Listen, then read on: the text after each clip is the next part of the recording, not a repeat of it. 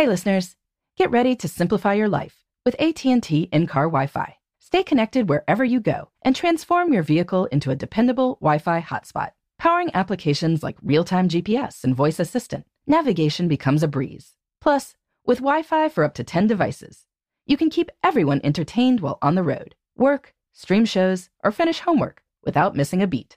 Discover the convenience for yourself and see if you're eligible for a free trial at att.com/in-car Wi-Fi. Always pay careful attention to the road and don't drive distracted. Wi-Fi hotspot intended for passenger use only when vehicle is in operation. Compatible device and vehicle required. Welcome to Before Breakfast, a production of iHeartRadio. Good morning. This is Laura. Welcome to the Before Breakfast podcast. Today's tip is about how to make plans without feeling too restricted by your plans. So the title I gave this episode is Time Management Dehumanizing, came from an interesting letter I got from a Before Breakfast listener named Inez. She wrote that after listening to the podcast, she always felt encouraged to plan things out and schedule her life because she believed this would help her set priorities and build the life she wants. But then she continued, however, calculating in advance what I am going to do in my personal and professional life feels a bit overwhelming and dehumanizing because everything stops being spontaneous and every single hour is planned out. Is your perspective on this any different? Well, in a word, yes. First, I'd point out that when people talk about time management being dehumanizing, usually they mean that it's actually too human-controlled. Some parts of time are purely natural phenomena, days, years. People tend not to feel too restricted by the fact that the sun keeps rising and setting over and over again. It's other smaller time units, such as hours and minutes, that are human inventions. These smaller inventions became very important and standardized during the Industrial Revolution, when it suddenly mattered when the trains came into a station or what time factory workers came for their shifts. The idea of scheduling in these small, human increments is what can sometimes feel alienating and restricting. But I don't believe this has to be the case. To me, time management is about freedom. Because I know my priorities for any given week, I know that I can still make progress even if everything falls apart. If I plan my workout well, I won't be rushing to meet deadlines. And as I've learned over the years, no one likes to feel rushed. Because I think about how I'll spend my time on weekends, I tend to have pretty good ones with various adventures. I don't feel like I lose my weekends to mindless scrolling or chores and errands.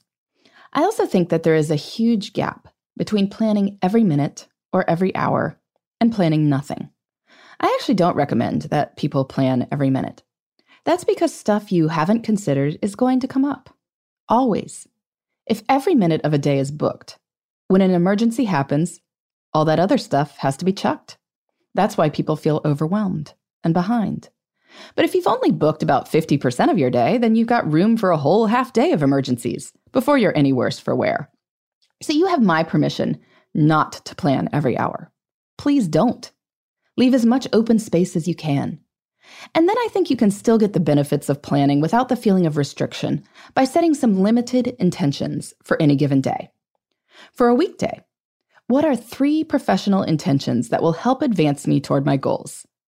Then what 1 to 2 things could I do in my personal time that would be meaningful or enjoyable for me and the people I care about? A weekend might feature 3 to 5 intentions. That's really not a whole lot. There are 60 hours between that 6 p.m. Friday beer and that 6 a.m. Monday morning alarm clock. 5 intentions is basically a rate of 1 intention every 12 hours. That can leave a lot of open space and no real sense of restriction. But then you can also do cool stuff that does require planning ahead, such as eating at restaurants where it's wise to make a reservation, or going on a hike with friends who probably have a busy schedule too, or volunteering somewhere that, shockingly enough, wants their volunteers to commit to showing up. To me, that's not dehumanizing. Instead, it's really the best of both worlds.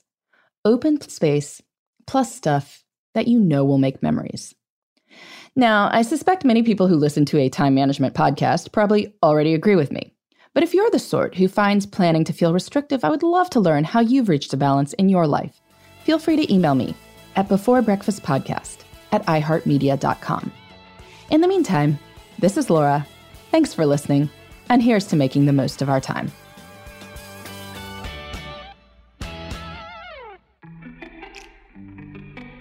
Hey everybody, I'd love to hear from you. You can send me your tips, your questions, or anything else. Just connect with me on Twitter, Facebook, and Instagram at Before Breakfast Pod.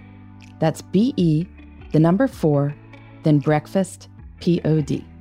You can also shoot me an email at beforebreakfastpodcast@iheartmedia.com. That Before Breakfast is spelled out with all the letters. Thanks so much. I look forward to staying in touch.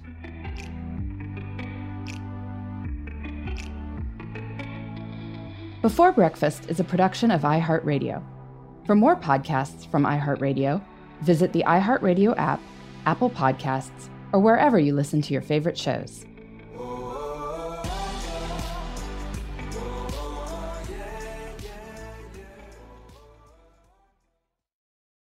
Hey listeners, I know you love mornings. And with nearly 300 beaches in Puerto Rico, each one is a reason to wake up early and catch a picture-perfect sunrise. Puerto Rico has nearly 300 miles of coastline, and the island's diverse geography offers everything from secluded coves with white sand and crystalline water to stunning black sand beaches and beaches perfect for water sports. No passport required for U.S. citizens and permanent residents. Learn more and plan your trip at discoverpuertorico.com.